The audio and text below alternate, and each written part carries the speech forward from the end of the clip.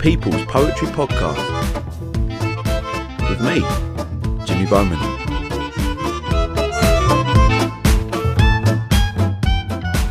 Hello, welcome to People's Poetry Podcast. This is episode 3 of series 3. Thank you ever so much for joining me. This is the poetry podcast that follows me, Jimmy Bowman, an aspiring poet and teacher alike, as I travel the UK talking to established poets as well as poets who have just taken their first steps into the world of poetry, as I try to find out why it is we have just such a love affair with poetry in this country. This is a podcast aimed not just at those who already like poetry, but those who've never really considered it before. I want to show you that there's something in the world of poetry written for you. This episode's featured poet is the very wonderful Pete Bearder, aka Pete the Temp. I managed to catch up with Pete very quickly as he was passing through London on his way to Cambridge, and we had a brilliantly insightful chat. We spoke about slam and the carnivalesque, we spoke about spoken word educators in schools, how poetry is taught in schools, poetry as a performing art, spoken word on the page and genre theory, the politics of poetry, publishers, career poets, DIY ethos,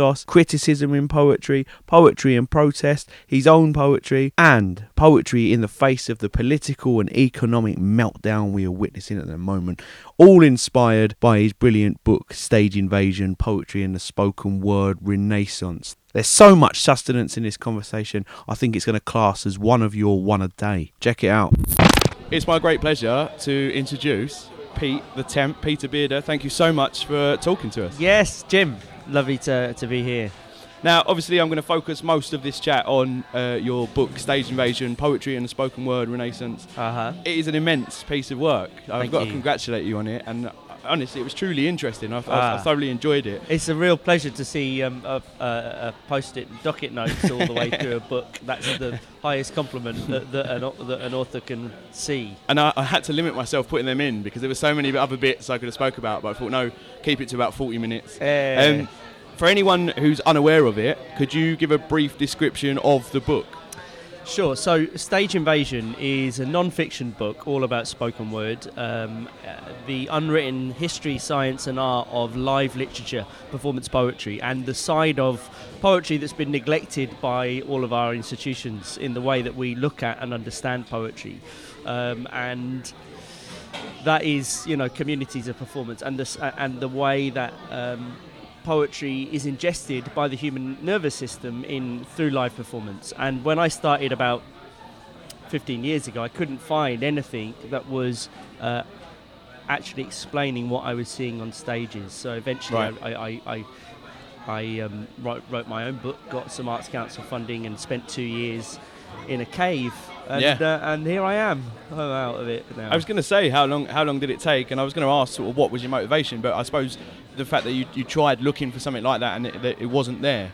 Is that what? Who is it, the philosopher who said that the unexamined life is not worth living? I think the unexamined art is not worth doing. I mean, it's, for me, part of my poetry, part of my craft as a performer and as a writer is geeking out about the craft, like non-fiction books about technique.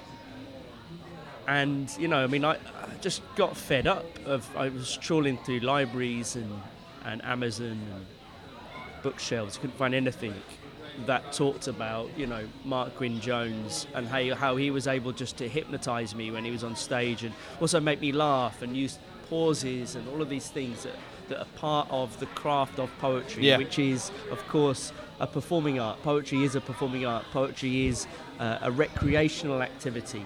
And again, we're taught that this isn't the case, but we're seeing expert writer-performers, that dual discipline of being a writer-performer, and you see them killing it on stage again and again. Yeah. And it's trying to find a language to adequately describe how expert that is. And often, and I was researching this book, I found that the people who were doing it and had been killing it on stages for decades, they didn't even have a language to describe what they were doing. So it's been a real interesting journey. There is some writing out there, and I've brought together a lot of writing in this book. And hopefully this is the start of a conversation within the scene. It's certainly brilliant at doing that, starting that conversation, because you've got so many different references that you can then veer off and read what that person has written as well. I mean, it's not just purely about spoken word, as you said there. There's a bit of science behind it. You've sort of got you go into history of poetry and look at the romantics and things like that. It's very, very thorough, which I think you hit the nail on the head when you said if that's your craft, you want to sort of geek out about it. When I started teaching film studies, I was like, I get to do the nerdy bits now. I get to look at how they actually do all this. So a big part of it is, I don't know if it's the first section, it's about slam. Okay. And slam's quite a hot topic when I talk to different poets around the UK. Everyone has their sort of view on slam. And in this, you said you found it as a sort of rite of passage for yourself. Mm-hmm. So why was that? What was it about slam that gave you that rite of passage? It was partly personal reasons, partly the culture of slam in this country. I mean, like, if you look at slam comparatively to slam culture in mainland Europe or slam culture in the US, where you have slam poets who identify as slam poets and have an entire career where they're just doing competitions and they get paid to do those competitions, right? They travel around and they compete in slams and they get paid like a small amount of money to do that. Germany, you can do that. That's the culture. It's a very different culture here in the UK. Yeah, it never really took off in the way that it did in places like Germany or France, and it's never got as big as it was in the US, where it's a movement. Yeah, it's a scene here, right? And it's a small part of what spoken word performance poetry is in this country. So really what it is within the ecology of UK live literature, UK spoken word, slam is something you do at the beginning to hone your craft, get yourself audience worthy, and get your name out there, get bragging rights, right? And then... You sort of talk about that. Once you're established, they don't really happen to do it again in the UK. That's the end of your slam career, if you like. Tends to be the way. Most established poets don't slam. I mean, it's a place of experimentation. It's a place of play. It's a place where people come into it. And, it's not to say that it's totally devoid of senior talent. That's not true. But that's kind of the role that I think that it has in UK spoken word. And that's a very valuable one. Yeah. Because it's a gimmick. It's a game. And it makes a game out of literature, and I think that's a very exciting concept, a tournament, right? And that's a very ancient concept. It looks at some of the book looks at how that's existed over time and throughout the world. Verbal contest genres is an archetypal practice of the verbal arts. Well, you talk about sort of tournament and you talk about the carnivalesque, don't you? And you mentioned Joelle Taylor, who when I was training as a teacher, she actually came into one of the schools I was at. So it was amazing to see that happen. And slam in schools. Do you think slam in schools is important?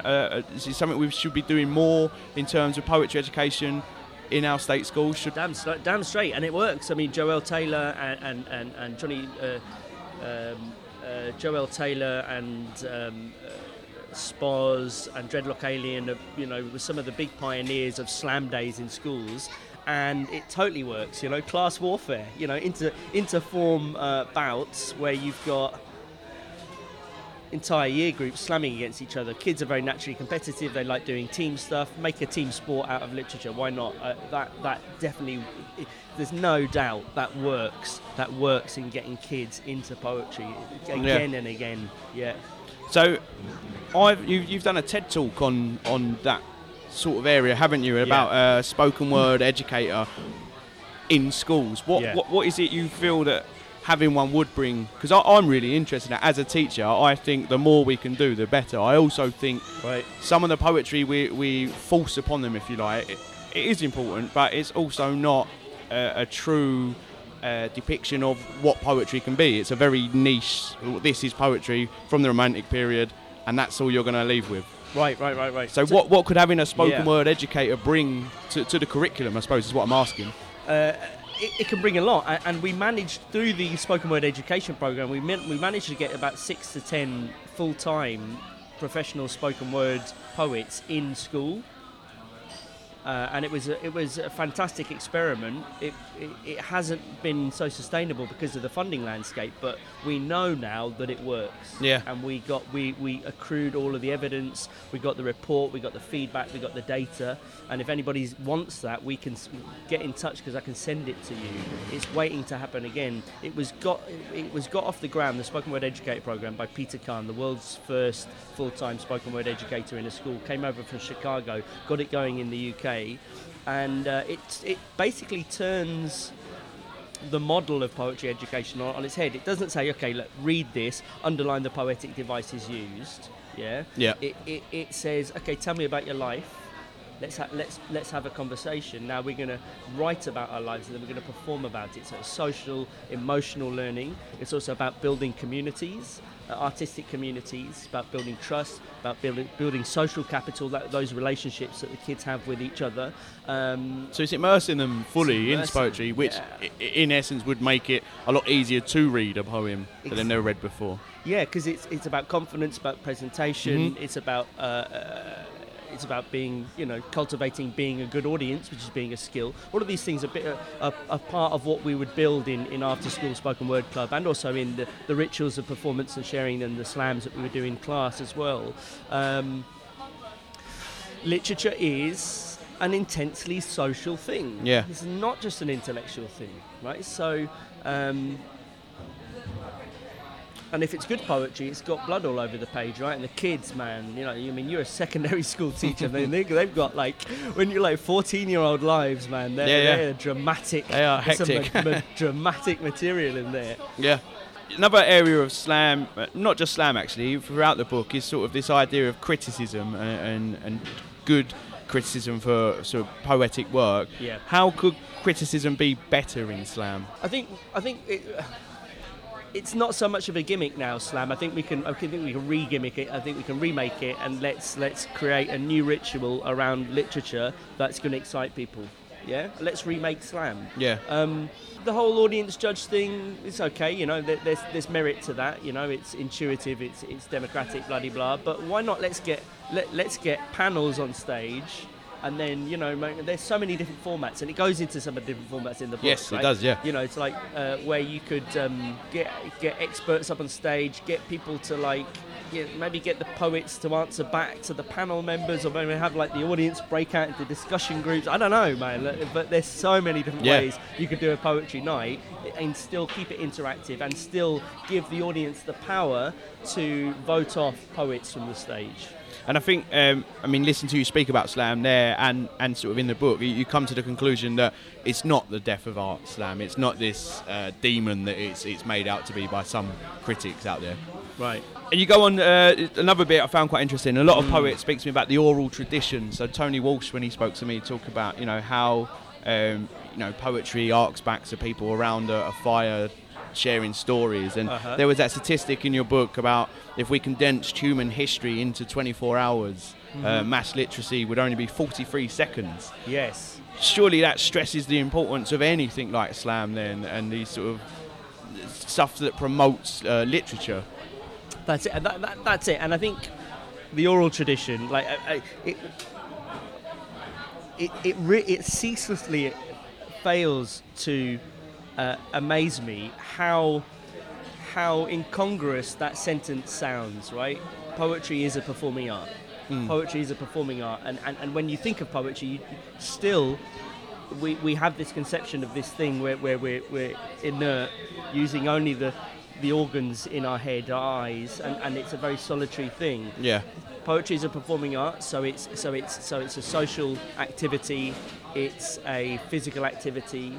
It is partly improvised. It's tailoring itself to the audience and the poem and the place at hand. That also makes it incredibly political, right? So, applied poetics, the role of the poet in society, through the oral tradition, this becomes very pronounced because it's not mediated by print and publishing houses and academic institutions. I don't want to create kind of binary kind of us and them things. It's not like that. Yeah. And most of my contemporaries, and I'm sure you're the same, you design stuff for the page, you design it for the stage, blah blah, we're all one. Okay, that considered, there is still a huge deficit in our understanding of live poetry because of the time lag within our educational institutions that haven't caught up with theatre studies and with other areas of studies that have actually been looking at actually how fucking complex and how fascinating a discipline live performance is. Yeah.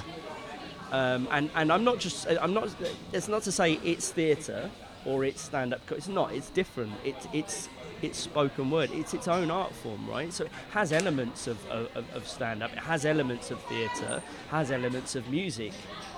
But it's its own. It has its own different emotional range. It has its own conventions. It has its own rituals. It has its own way of doing things. So it deserves to be looked at in and of itself, and there isn't very much, and that's why it was really exciting to write this book and to delve a bit into that. Yeah, and it's an interesting, massive part of the book that does sort of hunker down on that. What is spoken word? You can't. I think the conclusion you come to is, as you said, you cannot sort of pigeonhole it into one thing. And there was a nice phrase in there that you said, spoken word's almost a return to what poetry has been for the overwhelming majority of its history. Which is quite a nice concept as well. Yeah. So spoken word, meaning live, that's something you sort of dispel as well, don't you? Saying that spoken word's not necessarily just live. I think in the book you talk about Burning Eye, don't you, as a sort of publishers that print this almost... I don't know, how would you describe it? Poetry written for the stage but works on print? Yeah, so there's different ways of looking at it. You could look at it as a spoken word as a people. You could look at it as a medium, as in something that's done predominantly in a live setting, whether that's recorded, as a video, or whether that's on a stage.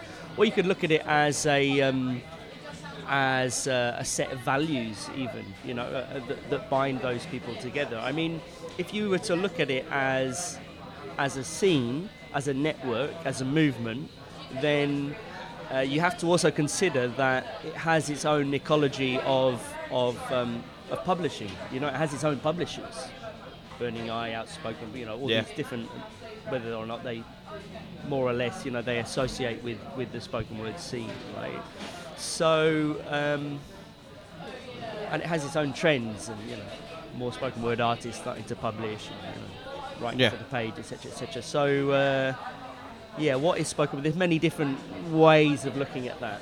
And genre theory was really interesting, like how genres come into being and what they are and how you define them was a real eye-opener for me, because I thought, like Lucy English, who I was working with on this book, said, okay, just write like a 2,000-word chapter just defining what spoken word is, and we'll stick it at the beginning of the book. And literally 4 months later, 4 months I spent on that chapter. Can you imagine trying to define? It's like trying to fucking nail a plaque on a cloud, right? But I'm actually quite proud of it, and it was a fascinating journey to try to go into spoken word as a movement of people and artistic conventions and all these different things. Yeah. And you talk about the movement of people. One of the reasons I started this podcast was to talk about, how poetry isn't elitist and it is inclusive, but you kind of flip that idea on its head at times in the book, and you talk about, how poetry is supposed to be this inclusive liberal thing that represents all, but there's a point you talk about, if there was a conservative in the audience of this reading you were at, they would have felt pretty awkward. So in that respect, it's not inclusive. I thought that was quite an interesting point I've never heard anyone sort of make before, really, from the poetry community. Yeah, and I think that's something we should always be asking ourselves. Like, okay, if we're now going to start doing stuff in galleries and theatres, that's a safer space for some people. Some people they don't drink, they don't associate themselves with drinking environments. They don't want to be in a pub basement, right? But it's going to exclude other people, right? And as spoken word becomes more mainstream, more palatable to the establishment, more kind of blurred with the poetry establishment that it used to be really against, actually, if you look at the 90s and noughties and the history of spoken word performance poetry. As that change happens, I think it's really important that we think about who we're losing, or are we, disappearing into, cosmopolitan, quite emotionally literate and politically literate cliques in urban centres. And I don't know. I mean, I was just kind of walking through Brighton last night and looking at the gentrification of Brighton and wondering what effect that must have on the poetry. If urban centres have all the crusties, they have to move out because they can't afford to live there. What effect would that have on? I don't know, really. It's an interesting question. But no, it is, poetry is spoken word. It's changing, and I don't really have the answers. I just think we should think about it, you know. Well, that was the purpose of the book, wasn't it? Start a conversation, I suppose. I'm glad you asked me that question. Yeah, we should think about it. I don't know what to say. Another area the book explores is sort of DIY poetry, and you reference Selena Godden. A question I thought when I was reading that is, do you feel that publishers nowadays hinder more than help, perhaps, the creative process of poetry? Hinder or help what? Do you think that publishers hinder more than help the creative process of poetry sometimes? Because you talk about DIY poetry, and you also talk about professionalism and how you need an element of that to be able to survive as a career poet, if you like. So do you feel that publishers sometimes hinder more than help? Well, if it's not, I think the crucial difference, because publishers means lots of different things and can be lots of different things. I think the crucial difference for us is how aligned is a given publisher to our scene. You know, because if they're going to back us, and they got our back, and you know they have the same motivations, and they have the same passion for your craft and your audience and your work, then that's who you want on your back, right? Or with your back, rather, not on your back. Get off my back.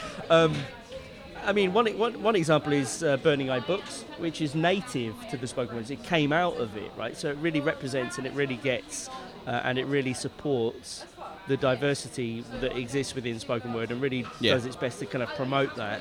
But if you're going to be trying to get into publishers who have no real connection to your scene, you're going to have to make compromises to them and what they consider poetry to be, right? Yeah. So I think, and this is again and again with the whole DIY thing, whether it's publishers or whether it's theatres or whether it's funders or whatever it is, or whether it's academic institutions, we can't wait for them to be down with what we're doing. We have to do it ourselves, and all of the successful things, Burning Eye Books, Sabotage Reviews, podcasts like you, citizen journalists like you, opening up the conversation, like you've got to do it yourself, because they, you know, the establishment, you know, to put them in this kind of fictitious box, right, whoever they are, or we are, they will try to, occasionally they will say, oh yes, we're going to bring this person into our literary festival, and you know, we'll have a little spoken word section of our literary festival, whatever. But that's only going to be fetishizing us to validate their own position, right? Do you know what I mean? It's like it's got to come out of the scene, because there are very established vested interests in the art and in education, as there is with anything, right? So we have to create our own power, peer-to-peer empowerment, and that is what spoken word is. You get together in a room, you share ideas, you share stories, you share your art, and you galvanize. Do you know what I mean? And the work that you're doing in opening up this conversation and giving people an opportunity to deepen their understanding of this craft, right, is where it grows from. And that's the reason I'm able to publish a book about spoken words and tour it around the country and do things like this, is because of the decades of hard work by people like yourself. And they weren't waiting for some academic institution to do it for them, or to let them in. They were getting on and doing it, and that's the power of DIY, and that's why we have to do it for ourselves. Because because it hasn't worked. Do you know what I mean? Like the discipline of live verse has been squarely ignored by academic institutions for however long. I would say, way back to the post-war era, that's the story. And even funders. I mean, the Arts Council wouldn't even fund performance poetry until relatively recently. Wow. In the same way that they've only just started looking at beatboxing, right? It's an emerging art form. So, I think I've said it all there. That's my little rant over. You talk about, we've spoke about how spoken word has opened up and how there's areas of it that aren't elitist at all anymore.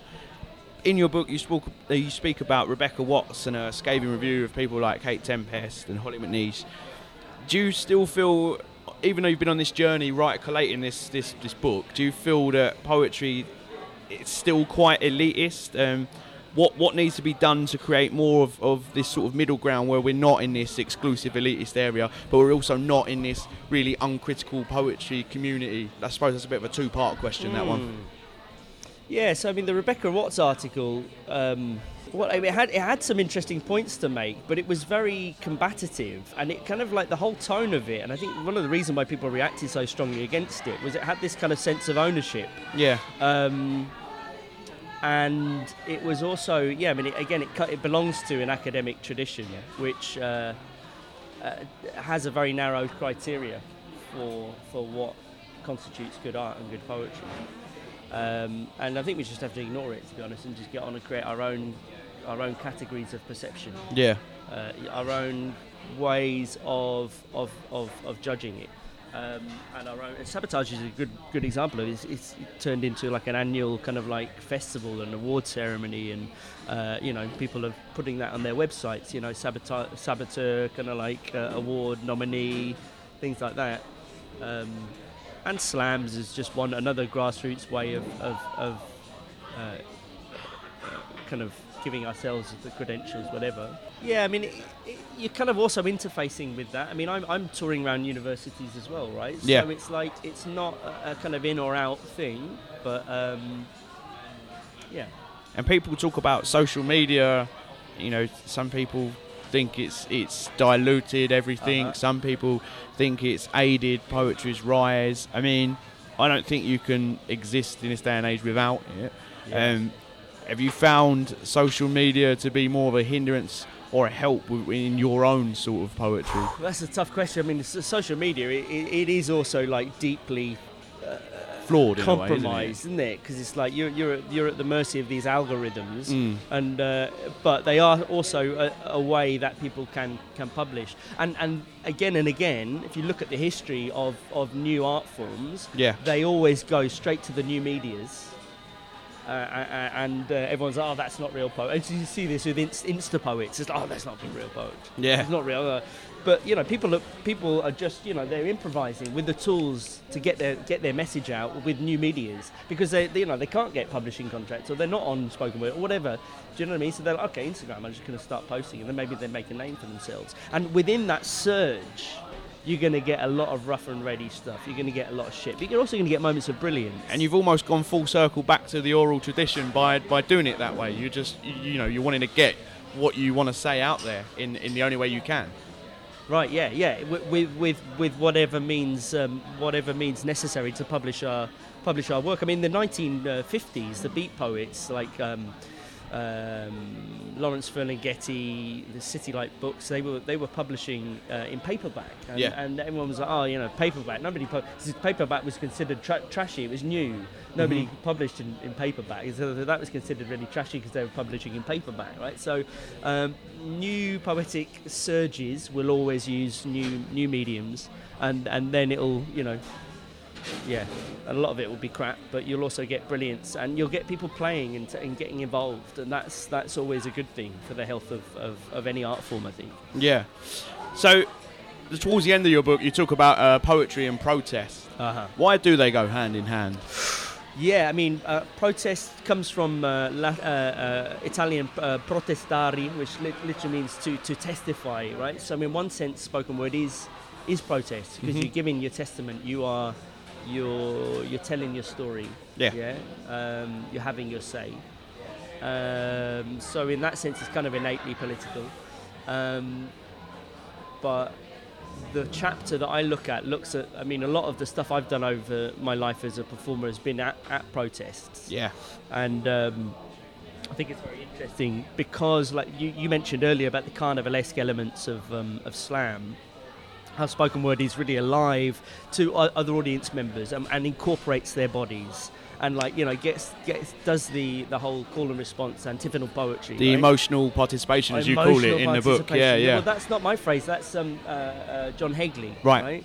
But yeah, so it's like making a craft, not just out of the writing, but recognizing that you are in a unique historical confluence every time you get on stage. You're at a place and a moment with a group of people which is historic.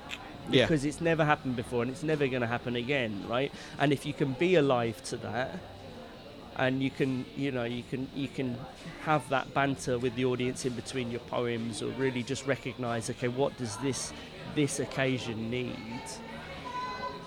What poem does this audience need at this time? Yeah. And as you said, it ultimately helps steer the sort of activism, doesn't it? I think so. Yeah, I do. I agree. Because activism is really fluid, and it's based on togetherness. I mean, I'm talking about protests, the demonstrations, rallies, whatever, right? Occupations, strikes, picket lines, yeah?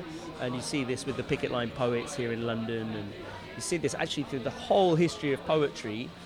Spoken word is right at the centre of it, because all you need is a stage made of pallets or a raised platform, maybe a megaphone if you've got it. You don't even need that. I mean, I was looking at like pictures from the 1930s of people in their 70s standing up on the lions on Trafalgar Square, on the column in Trafalgar Square, and just rocking it in front of hundreds of people there, right, unamplified.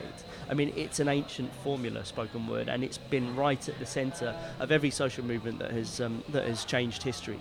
And so I find it really fascinating, also because I mean, activists by definition, they get involved, so it's like, you know, they're very fluid spaces, demonstrations, and they're very vocally, they're very participatory, and you see this with the, you know, what do we want, when do we want it, all of that. Yeah. And spoken word artists are very good, because they're professional gobshites, is what they do, right? They are within any group, that's their role, is they get up and they convene emotions and they convene attention. So I think that was really interesting, writing that chapter. So obviously this book has been a massive part of what you've been doing for the last 2 years, but you are a poet, and you write and perform your own poetry. Yeah. And when the other teachers sort of found out that I was going to start this podcast, they've shown quite an interest. So I bring in different poets' books and try and get them to read a bit. And I brought numbered boxes into school. And you know, there were a few poems that kept coming out. Every teacher that sort of had a read of it said "unfulfilled," "workaholic." But the one that we all really, really loved, oddly, was the first one, "Running Out of Paper."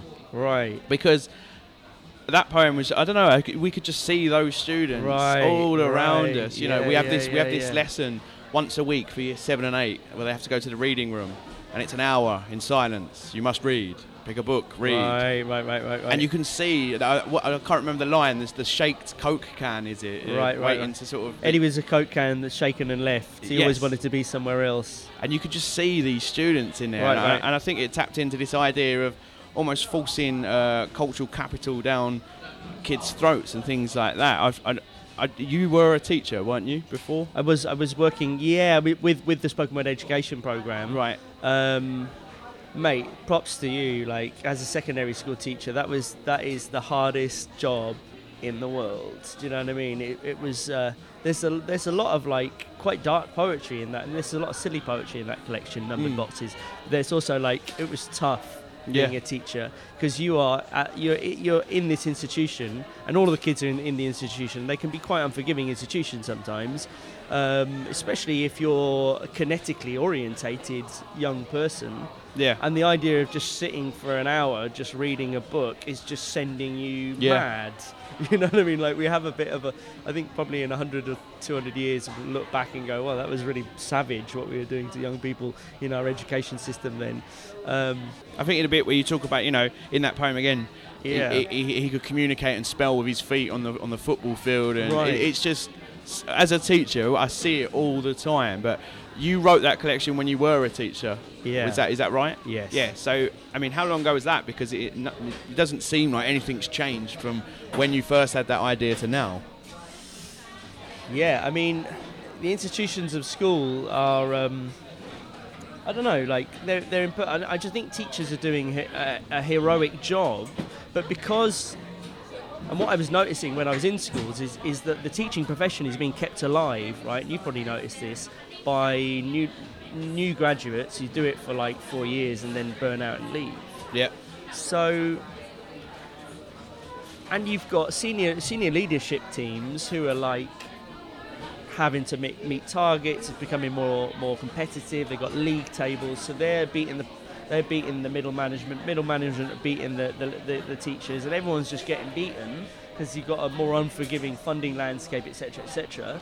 And it's hard within that to be empathetic and have the space, not only just to be empathetic, but certainly to like, okay, let's have fun with poetry. I mean, like, poetry takes time. Writing a poetry prompt, writing your own poetry to take into the... Most teachers don't have time to do that. Well, it's that idea that you don't have the time or the inclination to nurture the learning, do you? It's right. As you said, in the poem Unfulfilled, it's you've got your targets pinned inside your head. It's, you know, you need to do this, you need to do this. Right. Yeah. So I think that's why it struck a chord with us teachers. But oh, good. Well, I'm really glad that it has, and that it was of some catharsis. And again, like, full respect for you, because you lasted longer than I did. Like, do you know what I mean? It's like, yeah. An obvious question, but, you know, part of this podcast is, you know, not just to talk about a certain work, but you as a poet. Yeah. So what was your calling, if you like, to poetry? Why was it? How old were you? When did you start writing poetry? I was late 20s, and I went to a Hammer and Tongue Slam, and it was like a light bulb going off for me. It was like,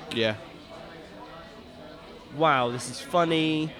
This kind of underground art form that not many people know about, and it's funny, it's like politicized. I was really political and really idealistic and really wanted to change the world, so it spoke to that youth in me. And so it was more the live aspects that drew you in? Just everything, the words, the writing, the performance, the mastery. It was shamanic, man. I was under a spell.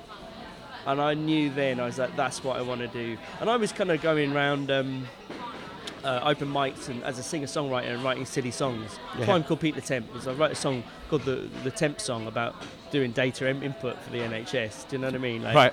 And I'm like, that's what I want to do. It's got me emotionally, intellectually, physically. It's telling me to stamp my feet and clap my hands.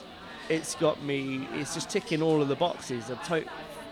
Fell totally in love with poetry that probably if I was to listen to now, I'd be like, oh, it's not very good. But do you know what I mean? Like, and I love that, and I see that in new people, and they fall in love with it, and it's like, yes. And you're not a passive recipient consumer, as you are with most entertainment now. You know, most digitally mediated entertainment, you're just kind of consuming it. I was a participant. The moment I stepped into that slam, I was helping to score. I was booing and cheering the people who were scoring. The poet was looking at me right in the eyes and was on the same level. It was only a tiny stage, so it was like, I'm part of this, and I could slam. And so I started going to workshops with Steve Larkin, who was the guy who was running the slam, and ended up working with him in the end.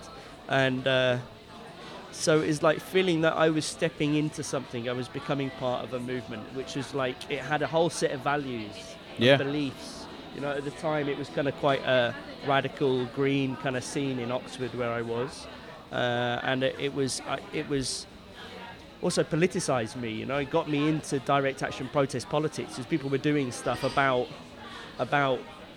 protests they'd been to, and it wasn't even the poems, it was the intros to the poems, or they were talking about it.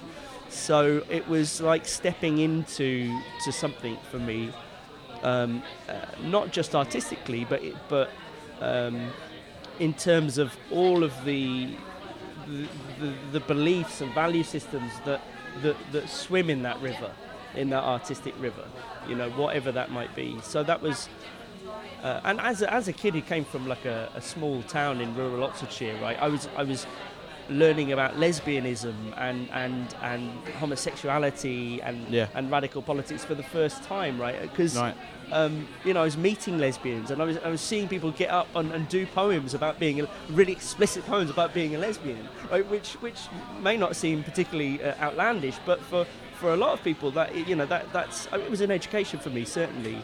You know, I mean, you could say, well, you know, I'll be preaching to the converted, I'll be kind of like leftist cliques, bloody blah, is it all like really PC? Well, you know, would it be worse if it was politically incorrect? You know, whatever that is. I mean, would it be, you know, like, it's okay, within communities to be educating ourselves and sharing and giving each other power. And that's part of what it is. I don't think it's just art. I think it's much more than that.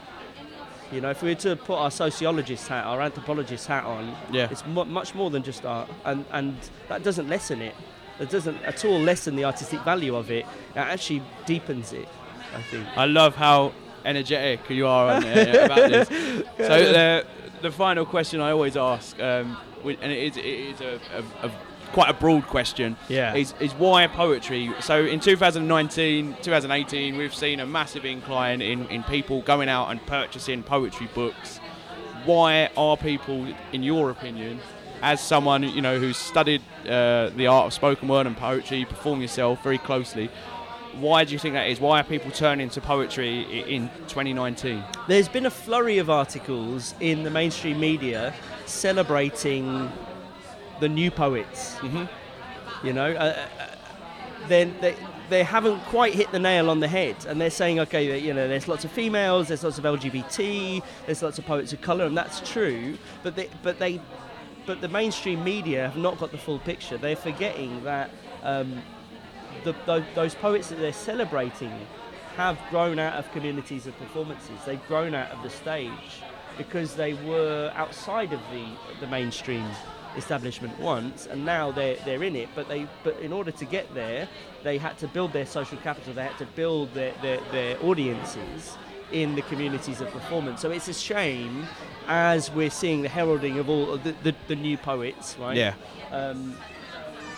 That we're not actually having a discussion about grassroots poetry communities, right? I did a very interesting interview with Sam Berkson when I was researching this book, and he compared the rise of Kate Tempest to the rise of Shakespeare, and he's like, look, Shakespeare wasn't an isolated genius. Shakespeare grew out of a scene, and there was this DIY professional economy, in the Badlands and in the gin squalors of outside the city of London, where they had all and they built audiences, and they were pandering to audiences, and they were pleasing audiences with their really bawdy kind of theatre, right? And it was the audiences that elevated Shakespeare. He wasn't part of a writers' guild. He was considered by other playwrights of his time to be a kind of a lower entity, right? But it was the scene that raised his. It was the scene that raised Kate Tempest up. And I think it's a very good point from Sam. It's that when Tempest became a ripe fruit, boom, she was. I remember walking around Berlin and hearing her coming out of a cafe on the stereo, right? But in order to get there, it was spoken word, slam, hip hop audiences that got them there. So I think that often get overlooked as we look at how popular poetry is now. Yeah. But also to say about the popularity of poetry is that we're living through massive crisis, right? Global, what I call, the converging tsunamis. Yeah. I think actually I've stolen that phrase from somewhere else. I just changed it slightly so I could put it in my book. I couldn't remember who said it, but it's a beautiful phrase. Ecological, social, political meltdown, right? And whenever you have this, you have a renaissance of poetry, because people are like, man, I've got something to say. I'm going to say it. I'm going to have to change the conversation, right? And people look for alternatives, don't they? Because they're disillusioned by the press, by what they're hearing on the radio, by politicians. Yeah. And they get together, and live performance is always part of that, because they're protesting and they're building their movements, and movements need their poets, right? So, and this is what we see with all the poets who are listening to this, and they're serving their community in lots of different ways. You're serving your community as as a poet and as a teacher and as a citizen journalist. Everybody is like, okay, how can I serve my communities? Embedded poetics. Yeah. It's applied poetics. It's like the poet is a networked being. They exist within a community that has needs and opportunities, and it's like, we're not just in our cafes, right? We're not just stroking our beard and writing soliloquies and lyrics to ourselves. We're out there, and we're it's kind of like quite missionary. And I see this again and again with spoken word. They've got this kind of missionary zeal.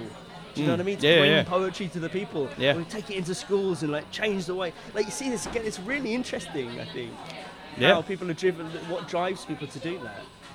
So if people want to see Pete the Temp serve their community, how can they find you?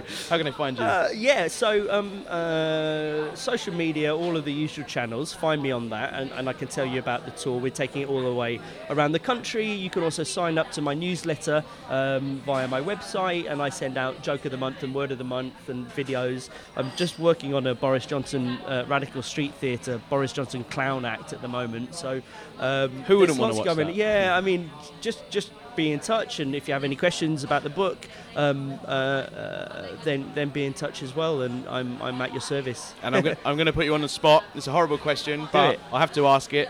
Poets we should be checking out. You named a few to me before we started this, but top of your head.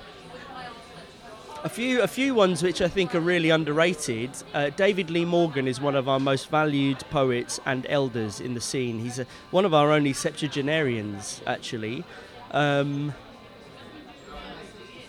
he is a poet who uses Marxist dialectic to interrogate ideas in his poems.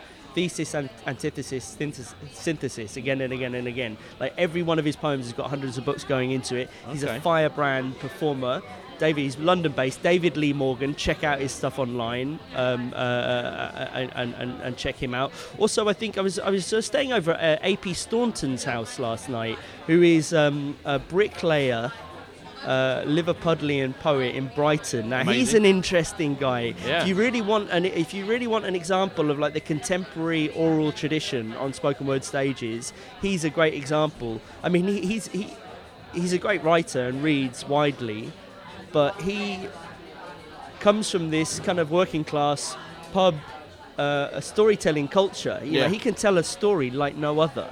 Do you know what I mean? And that's kind of like grown organically through building sites and pubs. And it's really interesting seeing how he takes that onto stages and how skillful he is in doing that. Almost a Chas and Dave of the poetry world. Yeah. Like A.P. Staunton. Okay. Yeah. He's a rare breed. Okay. Yeah. Well, Pete, thank you very much for talking to me. Stage Invasion, Poetry and the Spoken Word Renaissance is out on Outspoken Press now. Go and have a read. You won't regret it. Thank you so much. Thank you for indulging me, and keep up the good work. Thank you, Jim. We're going to hear a recital from Pete himself. This piece is called Manifesto for Revolutionary Poetic.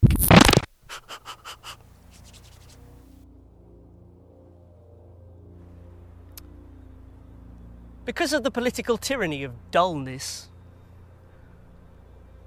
and the brain-bleaching regime of speech screamed from walls and screens, the action needed is words, with their magical power to spell the future. I mean, what is a metaphor? Can we do without seeing and saying? Do we not speak change? Should we not scream its name? Should we not speak a future where solidarity is not dismissed as a romantic ideal, but a living energy field passed between lips, fingertips, and the breath of the wind? Our poetry's duty is to truth and beauty. It labours to harvest the intelligence of the heart. It labours to fuel the human spirit. It labours to put exactly the right words in exactly the right places. And the legacy of this labour is incalculable. I mean, Jesus Christ! Muhammad, Lao Tzu, Buddha, Shelley, Garibaldi, Mahatma Gandhi, Luther King, Victor Hara, Pussy Riot! Should children not be free? Not just to recite, but but to write. Not just to read, but to speak. Not just to analyse, but share. Just think, feel. Just follow, but wander, daydream, dream. Not just to do, but to be. You see, people are like poems. They cannot be numerically valued. Judge us not by how much money we make, but how much we make people feel. Do not speak the grammar of the boardroom. Speak the grammar of the heart. Whatever grammar you speak in, speak. Speak now with words so we don't speak later with rocks and guns. Speak while it is poetry and not tear gas that clings to your lungs. Commit radical acts of empathy in workplaces, universities, street corners, carnivaling a riotous love. Every defaced billboard, poetry. Every marker-penned advert,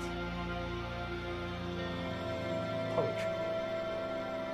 Every poster, sticker, placard, chant, poetry, poetry. We will dance our cadence across the foothills of history. We are figures of speech, forever striving to define the eternal life force we draw on, an ethic twisted into our DNA. We are the vibration of a melody resonating in every creature, however microscopic, that shakes free. We are an impulse tearing down neural pathways, an electrical storm crossing hemispheres, a movement, an interface, a transfer of energy, the shudder of an earthquake caused by a fracking rig. We are Mother Nature clearing her throat. A microphone, a megaphone, a stage to all those unfairly caged in the vertical bars of the word illegal. To all the unvoiced screaming at their TV sets. We fizz with an energy that will not be found on billboards and televisions. Our pulse will not be channeled into the algorithms of social media campaigns.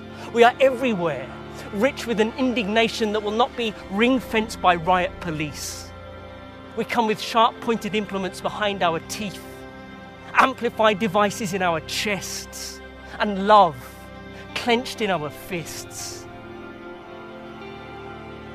We are the iambic heartbeat of the human race.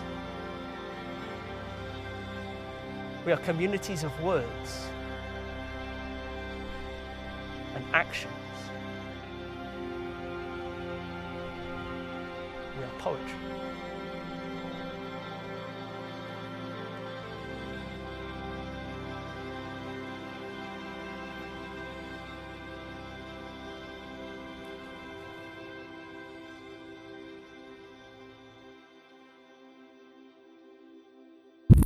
A big thank you to Pete. Really appreciate you taking the time out to come and speak to me in that busy Leon. Stage Invasion, Poetry and the Spoken Word Renaissance is out now. It is such a good read.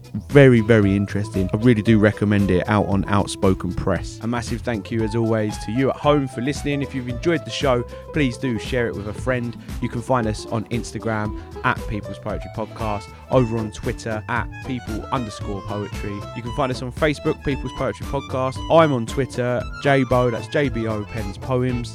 And you can email us if you want to get involved with the show, if you're a poet yourself and you'd like to sit down and chat, or if social media just don't cut the mustard and you want to get in touch, it's peoplespoetrypodcast@hotmail.com.